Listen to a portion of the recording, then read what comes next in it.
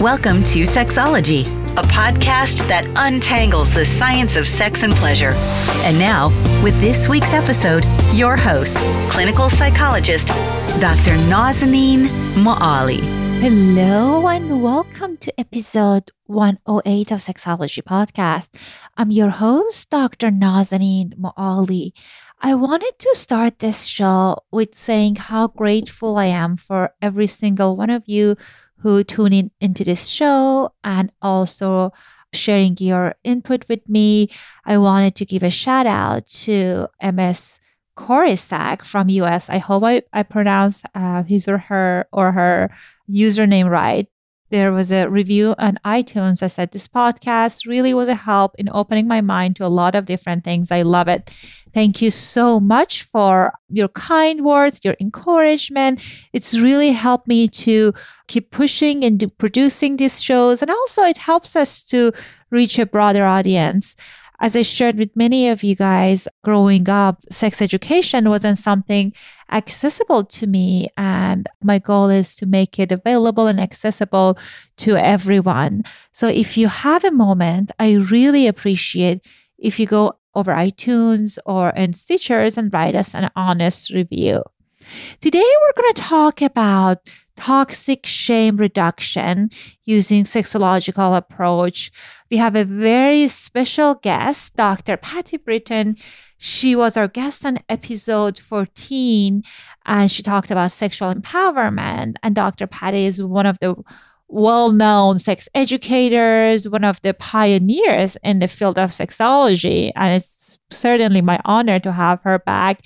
And I think this is a very important topic because many of the young people, even they're coming to my practice and they're kind of get help, they want help around their sexuality.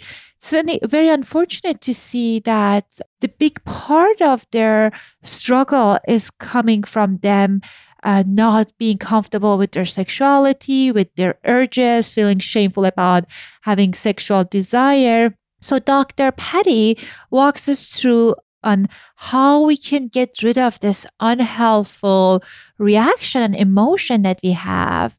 So if this is a topic you're interested, I highly recommend you guys to listen to this episode. Dr. Patty Britton is a clinical sexologist, sexuality educator, and the pioneer of sex coaching with top-level credentials. As a well-respected world leader in sexology, she's an academic, author of 5 books, popular speaker, trainer and workshop leader, and host of over 40 DVDs for couple sexual enhancement. Side note, I have many of those DVDs. Those are great. If you guys, like me, are a visual learner. She's a frequent guest on expert summits, national television shows, documentaries, live talk and news radio, and is quoted in various magazines and publications. She has a private practice in LA and via Skype globally. Dr. Patty is the co-founder of Sex Coach U, the world's premium credentialing and training organization for sex coaching with students in 65 countries. With her late partner, Robert Dunlop, she hosted groundbreaking weekly radio podcasts on happy aging, which are archived at theboomdoctors.com. Her websites are drpattybritton.com and sexcoachu.com. Without further ado, here's my conversation with Dr. Patty Britton. Hello and welcome to another episode of Sexology Podcast. I am honored and excited to have clinical sexologist and great sex educator, Dr. Patty Britton, back on our show. Dr. Patty, welcome to our show. Thank you so much. It's such a thrill to be back here again.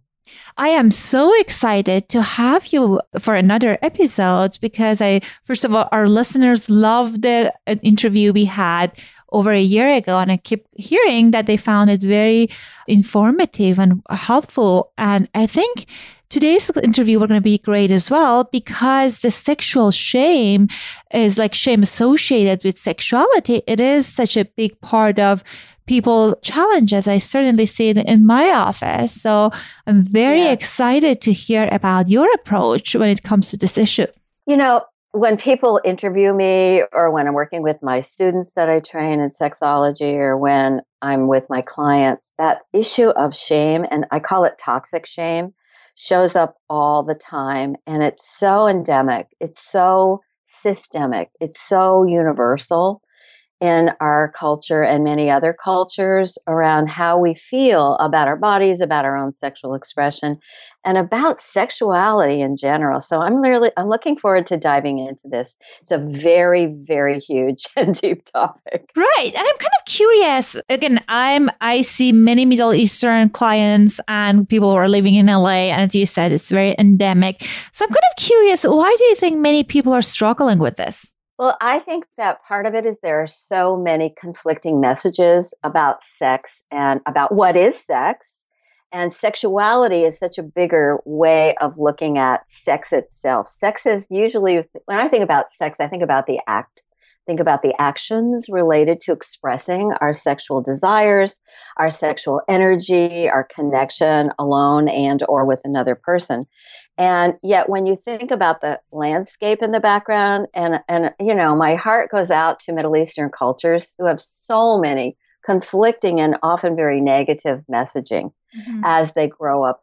The cultural messaging, the family messaging, this is true for everyone, and religious values, all of the aspects of what informs us as we grow up.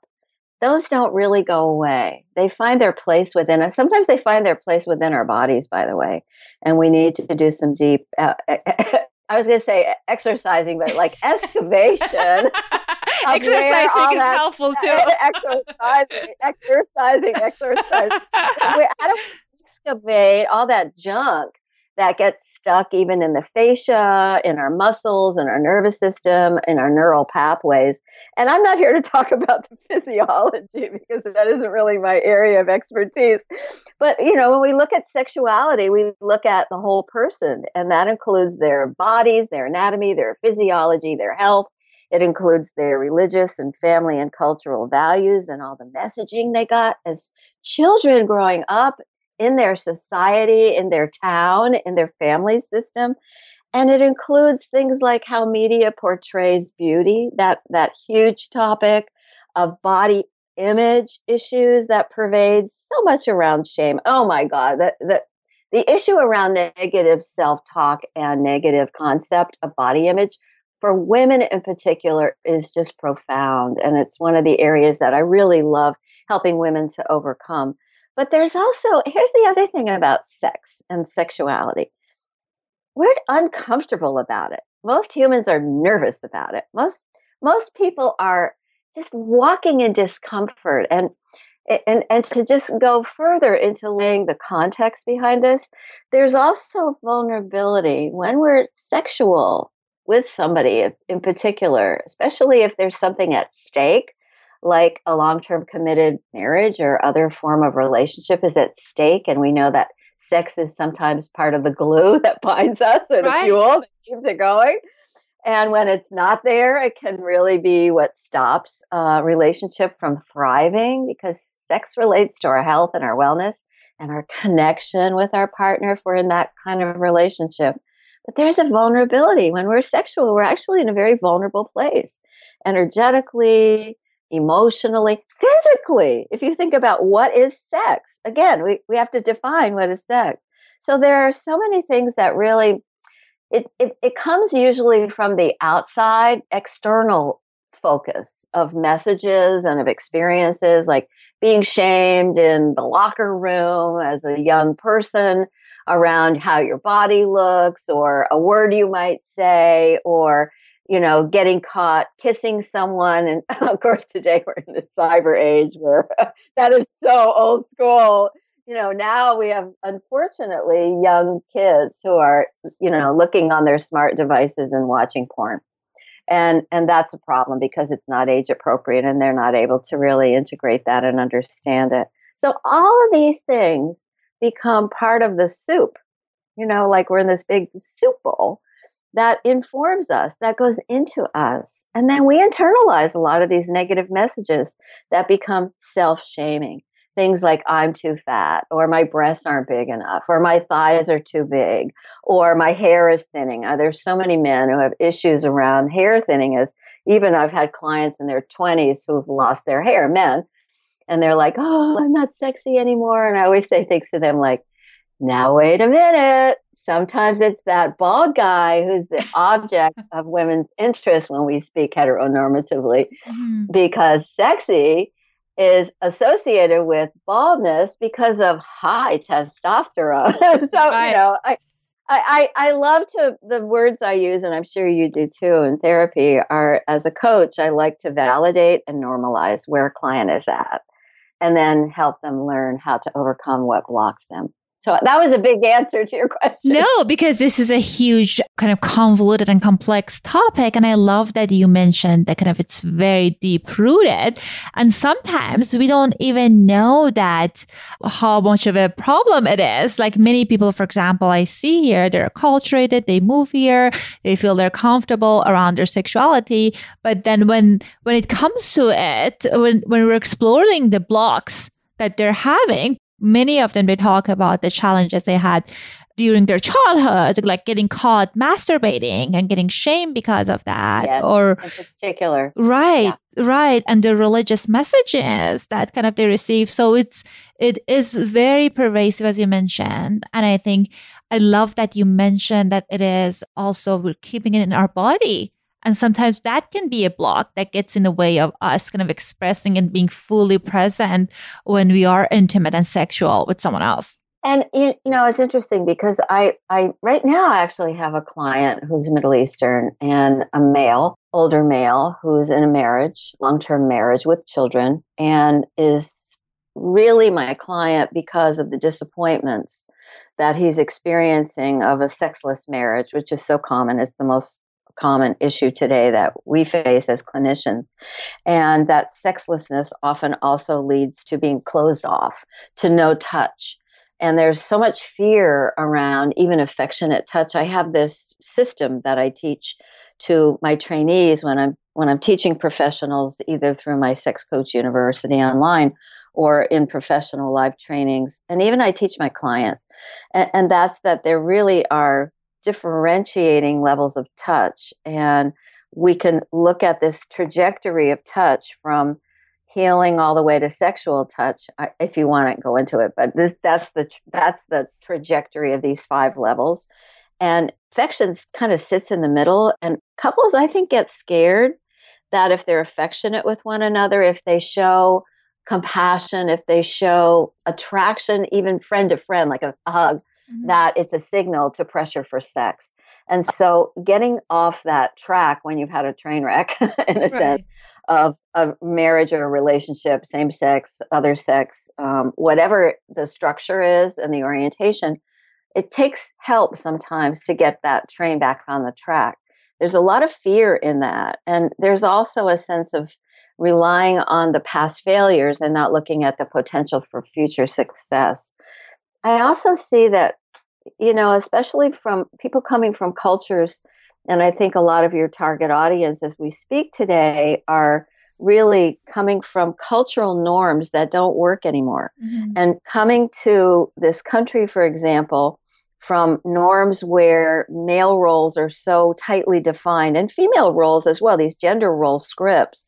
And then coming here and all this freedom, quote, big air quotes around freedom, to be in different ways, or pressure to express oneself in different ways, how to adapt to new cultural norms. I think that's a big part of it. And then shame becomes this like the flu, right?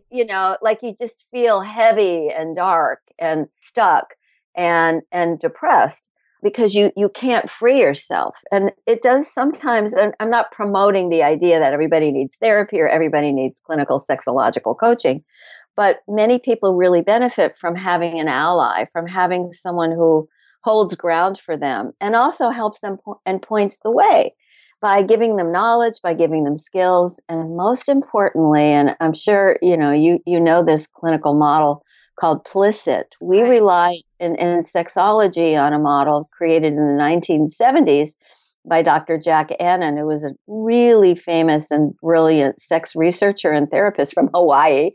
And it's a model that begins with giving your clients permission. And I find that giving permission is often the gateway for wellness, for healing, for success or happiness when it comes to overcoming shame.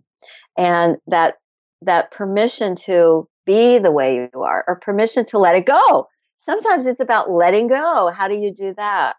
And I think it's so important also to give ourselves permission. And that's the message I want to give today, is that you don't need to go to a clinical expert to have someone give you permission. Although if the messages are so thick and heavy and strong, you may need someone else's voice, literally and figuratively, right, to override those old messaging. And so giving yourself permission to explore, permission that it's okay to have a longing or a fantasy, permission to stop shaming yourself, to say masturbation is not sinful. I don't ever impose my values on my client. Mm-hmm. So if my client comes from, let's say, a very strict religious background where it is in fact sinful in their belief system and values to masturbate, to touch one's own genitals for pleasure, then I'm going to try. I'm going to try. I'm not going to lie to you. I'm going to try to encourage them, to invite them, to teach them that it's actually part of healthcare, Mm-hmm. especially guys. We look at studies. There's some amazing scientific evidence that says if men do not produce ejaculation on a frequent basis, it leads to prostate problems, Right. including cancer. We know that Mm-hmm. scientifically. So I give permission when somebody says, oh, my partner says I'm not supposed to do that. I masturbate too frequently and all the time. Usually they say either not at all or all the time. And then we get into, what do you mean? How many days per week? Very scientifically. Right. Let's talk really specifics here. And they say, well, once a week. And I go, that's not all the time. And are you having partner sex to orgasm and to ejaculation? I will ask. And if they're not, and maybe they're 55 years old, I'll say, you're actually hurting your wellness, your health status. Right. Say, what? And I say, yes. So look, here's permission to blah, blah, blah, blah, blah. And they go, thank you, thank you, thank you. Could I bring my wife in? I say, absolutely. So, our role is really to be a guide and a facilitator, and also I think to be a voice for wellness. And that includes truth about wellness. When we have science that backs up certain things, I think it's our obligation to share that with our clients and our students. Don't you agree? Absolutely. I think it's very important to kind of like convey the research and the information and these new findings to our clients, because many of the beliefs that many people have is archaic, and some of them it's not even related to the religion that they have and kind of practice. It's just something that their grandparents thought that's correct based on the research like 100 years ago, and it's been kind of passed along to your generation. I guess the other question I really want to know about, I know you have this specific kind of sexological approach. So what is your way of helping clients and even like people who are struggling with kind of toxic shame reduction and removal of shame using this approach? Well, the way that I do work with the model called Plicit, where we begin with permission and then I provide limited information, which might be, here's a study that shows that males need to ejaculate to completion to clear the pipes in the reproductive system. And we talk about how the reproductive system is formed and where the prostate is and blah, blah, blah. But there's a different approach when we look at sexology and we compare it to psychotherapy, for example. And I have many clients who, actually 100% of my clients are referred to me by their psychotherapist. And that's because what we find in mental health care is that there's a fear that many mental health care providers have about even entering into a conversation about sex. They don't feel comfortable. They don't have knowledge. they don't have the skills even to know what questions to ask. If I'm going to ask someone a question about sexual behavior, I'm going to have to get very nuanced and, again, specific about, well, when you masturbate, is your hand going in a circular direction over the corona or the head of your penis? And do you hold it tightly? And then blah, blah, blah, and on we go. And so those kinds of questions are really what we use as clinicians in sexology to unearth and understand very concretely what is going on, what is working sexually, and then we can address what is not working sexually alone and or with partner.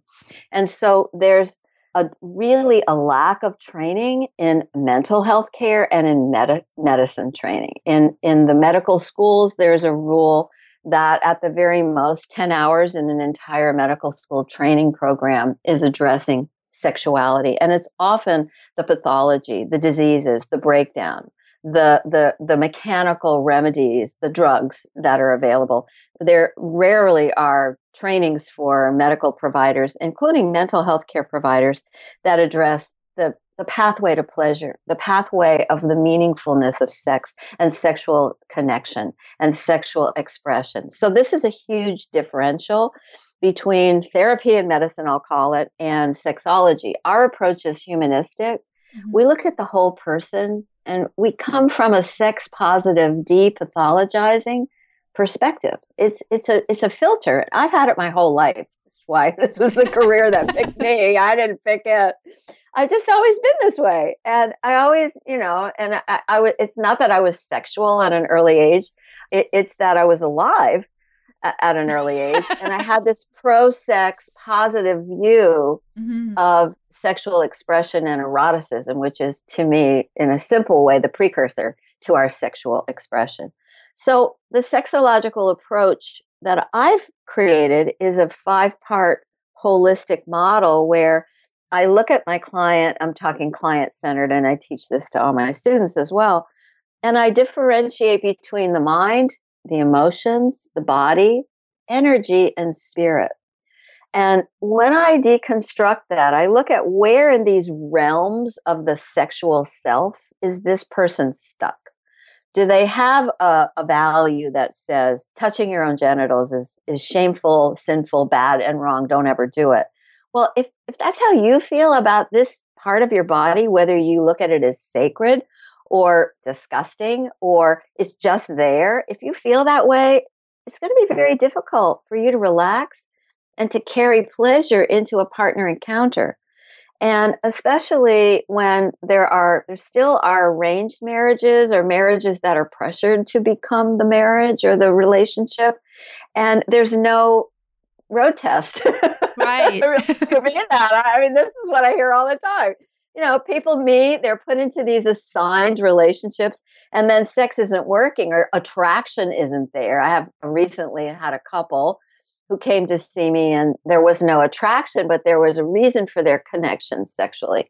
And so there are many, many reasons why sex isn't working in a relationship, but looking at the mental realm, what are you telling yourself? All of that mental messaging, which becomes part of the shaming mechanism.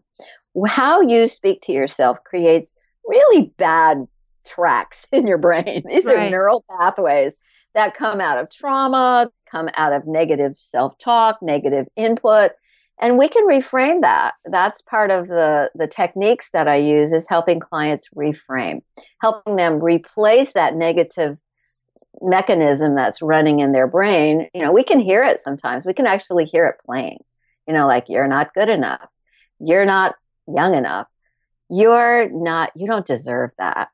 That kind of thing. That I was going to say tape, but we don't have tapes anymore. I'm coming from generation of tapes, so I got you. Yeah, that MP3 digital stream that's going on in your brain. But we can literally connect with that. We can hear it, we can feel it, we can sense it if it's not literal. And we need to learn how to reverse that. I also think that part of the journey to de-shaming and it's almost like decluttering. There's this madness going on today around decluttering. And, this is the tidying up. Right. Forgetting her last name right now. I'm sorry. But, she now has a television show. Right. And I'm obsessed. That's so funny. Well, I tried it and it didn't work for me, but I love the concept of decluttering. I don't like putting your clothes vertical. It made all my shirts get wrinkled. But the idea of decluttering, the idea of quieting down, because there's too much noise in our lives. And some of that noise is the voice of shame, the voice of shame that we've internalized. And that says, oh, no one's going to want to date you. And I think about older people who are in the dating world today, because I've been doing some interviews on sex and aging recently. And, this is a tough time to be entering the dating marketplace where it's so easy to just swipe somebody away or ghost them. And so how do we really deal with the feelings that this brings up? We have to really name what's going on. So you have to really be in touch with yourself. You have to understand what's happening for you.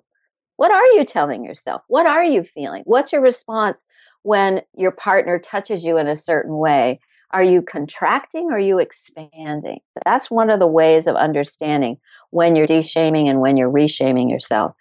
And then this is a huge thing, and I'm sure you agree with me. You have to forgive yourself. You have to forgive others if they're a perpetrator in any way, and that's a big piece of work we all have to do as human beings. But the bigger piece of work is you have to forgive yourself. Especially if you had a trauma event as a child, like you were shamed by your dad because of something you did, or a teacher, or another student. It's so easy to have that happen as a child. And if you don't have the capacity for forgiveness of them and that event and yourself, because usually you blame yourself. Usually self-blame goes with self-shame, right? Mm-hmm. And then you have to really find the good. I'm about the silver linings in life, and I coach all of my clients and teach my students, help people go toward what you want and look for the joy and the good. You have to have that filter operating at all times, because if you don't, you're going to wallow in your shame or your grief or your fear or whatever that emotional state is. Toxic shame affects everything. It's like bad weather inside you. And it affects how you move through the world. It's a little bit deeper and bigger than just being scared or just feeling guilty about something. Toxic shame it's as I said earlier, it's endemic and systemic. Mm-hmm. So it's a huge issue. This is Brené Brown's whole life's work, which is so powerful in what she does. And I really feel that we need to understand that it's our obligation to ourselves, to our wellness, to anchor into that uncomfortable state of being in toxic shame and begin to really unearth and then liberate ourselves from that. That is so.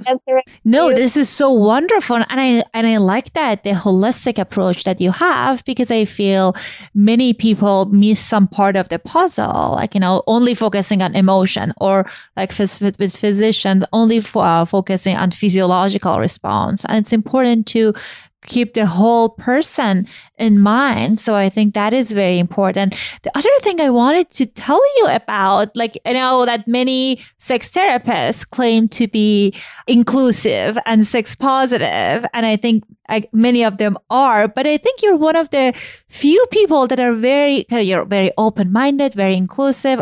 When I attended your SAR, it was very wonderful and very kind of like we got exposed to a broad range of things. And for our listeners, I didn't know SAR. You were one of the founding person, right, Dr. Patty? Well, I'm one of the people who in the 1970s, I had my first SAR experience. It's a sensitivity training that helps you clarify your values, mm-hmm. and it clears. It's designed to make you uncomfortable as someone who works with other people in this broad field of sexuality studies, and so therapists come, doctors come, medical doctors come, nurses. My sex coach community is required to attend a SAR by me or someone I've approved.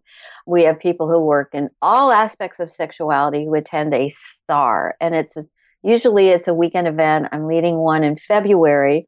Here in Los Angeles, I have 2 seats left. If anybody wants to come to it, hurry up. Highly recommend it. Yes. Thank you. I don't advertise them because I'm so known in the world. I've led over 50 of these SARs in 7 countries over the last decade. And I've just written the book.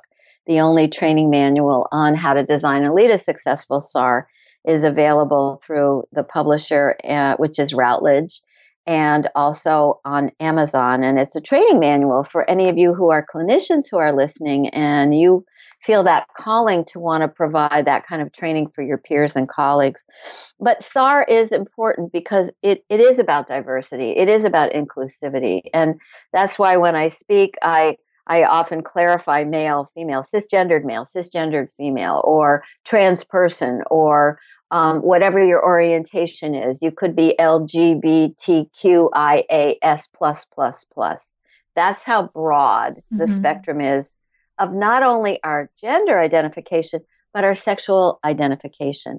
And sometimes our orientation is not just about things like, well, same-sex orientation, but sometimes it's about wanting to really live a 24/7 lifestyle as someone in dominant submissive relationship, sometimes known as, quote, master-slave, which is controversial, or sometimes a dom-sub, or however it's named. And there's a lot of stigma and a lot of shame around living in what we used to call alternative sexualities. And I hate the term lifestyle. I'm not a big fan of that because to me, lifestyle says, oh, this is just something we add on. And also it's another way to marginalize people. We have to be accepting of the broad spectrum of the infinite potential of how humans can express themselves as sexual beings, as erotic beings, and to know who they truly are. My work in the world is to create spaces where people can discover who they truly are. I call it sexual self-realization. And I love that. And, it's interesting. The reason I was talking about the SAR is I thought I worked on many of my shame challenges, and many of our listeners growing up in a more conservative country, although my family were kind of more open-minded and liberal, I internalized many of those messages and I worked through it. And I thought, okay, it's done. It's a done work. I resolved all of those. And, I came to SAR and I was surprised that, oh my God, I feel shame a little bit here about this and that. And I think events like that, it's wonderful because it gives us the areas that we need to kind of explore as a clinician and as a therapist. And I thought that was wonderful. And I know you have a SAR plus that you're doing it internationally. I do. For you really daring clinicians and educators, come to Poland in May. We do 6 days and nights experientially in a retreat center in residence. It's amazing. If you think SAR is something, you should come to Aspex, ASPEX2019.com is the website for it. It's extraordinary. It's my favorite thing I do now for work because we go so deep. It's about healing the personal. I love that. And I think one day that would be my next challenge to do so, which is wonderful. Oh, yeah. It's, there's so much work to be done. There is so much shame in the world. And I feel that I'm listening to you and I have a tear in my eye. I'm so touched by what you said, which is that here you are and you're really a groundbreaking leader. You're a voice of really liberation, if you think about it, from the cultural norm and strictures. And you're a representative that we can live free and we can live consciously and enlightened. And at the same time, you come into the room for the SAR and you realize, oh my God, this button got pushed or that button got pushed, which is what it's designed to do. It's designed to let us look at our own boundaries. And I know for me, I'm so huge a container, meaning I can work with almost anything regarding sexuality, almost anything and anyone. But there are limits. If somebody is practicing unsafe sex behavior and putting someone's life at risk and not disclosing that, that's a person I can't work with. And so even I have my boundaries and I get triggered. And I hold space for people's greatest good and for their wellness, whatever that's defined as, for their health, for their happiness, and really to to be fulfilled as a human being. Our sexuality is an essential part of being human. It's not an add-on. And so I'm here to be that voice. Amen. And thank you so much for your kind words and all the nice encouragement that you shared with me. I really treasure that and I appreciate that. And I know that you work in all aspects of sex education and sexology and all of that. I have like your erotica book, I have your SARS book, I have your videos. So you're right. It's like endless. The contribution that you gave our community, and we're really grateful for that. So I wanted to make sure that if our listeners want to get in touch with you, they know where to go. What would be the best way of getting a hold of you? The best way is to visit my personal website, which is drpattybritton.com. PattyBritton.com. And that's where clients can sign up for a complimentary session with me. I offer 15 minutes to 4 people every Thursday afternoon. I love doing that. That's my service in the world. And also, I train professionals who really would like to do this kind of work. My mission is to train as many professionals to become certified, qualified sex coaches around the world. My program's in 65 countries now. Wow. My little project. And that's at sexcoach.com. And so occasionally I'll have a live event in Los Angeles or in Poland, which has been my international training hub for the last 7 years, interestingly enough. And, I just welcome anyone who wants to learn more to get in touch with me. It's my privilege and my pleasure to spread this word.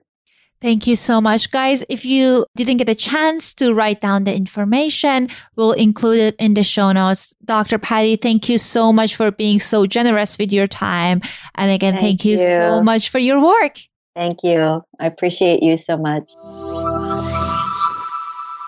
I hope you enjoyed my conversation with Dr. Patty Britton. It's always a treat to have her on our show. She has a wealth of great information when it comes to human sexuality.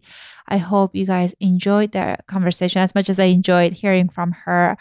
And I want you to also kind of like give it a shot as far as exploring your relationship with your sexual shame. What happens is often people kind of like push down all of those uncomfortable emotions around their sexuality, the shame, disgust, whatever comes up for them. And it's easier for them to kind of focus on the secondary emotions like anger and kind of they don't want to engage with the shame. But what I want you to do is be curious about it. Kind of notice what do you feel in your body when shame show up. Where do you feel it in your body? What is the color that you can see it has? What is the texture that you associate with it? And be curious like a anthropologist studying a tribe. Be curious about this experience and journal about it. For some people, they are able to identify the script that is associated with this feeling of shame. As Dr. Patty mentioned, we all have our internal dialogue. So if you're able to identify those internal dialogue, great. You can explore it. You can challenge it. You can kind of see if it is still true or not. I always tell my client to challenge these stories that come up to their minds and kind of see what is the evidence that supports this story. Is it an accurate thought or story or not? Sometimes also it's helpful to work with a therapist, with a clinician to change that script or that narrative, because sometimes we're not able to find what is the story behind it. And sometimes we're kind of suppress those memories. For example, many of my clients that are trauma survivors, it's hard for them to kind of identify those thoughts or memories that's associated with it. So it would be one of those situations that it would be helpful if you get support from a therapist. All right, that was all for today. I love you guys, and I'll talk to you next week. Thanks for listening to the Sexology Podcast. For more great content, visit www.sexologypodcast.com. Please be advised that information presented on this podcast is not a substitute for seeking help from a licensed mental health provider.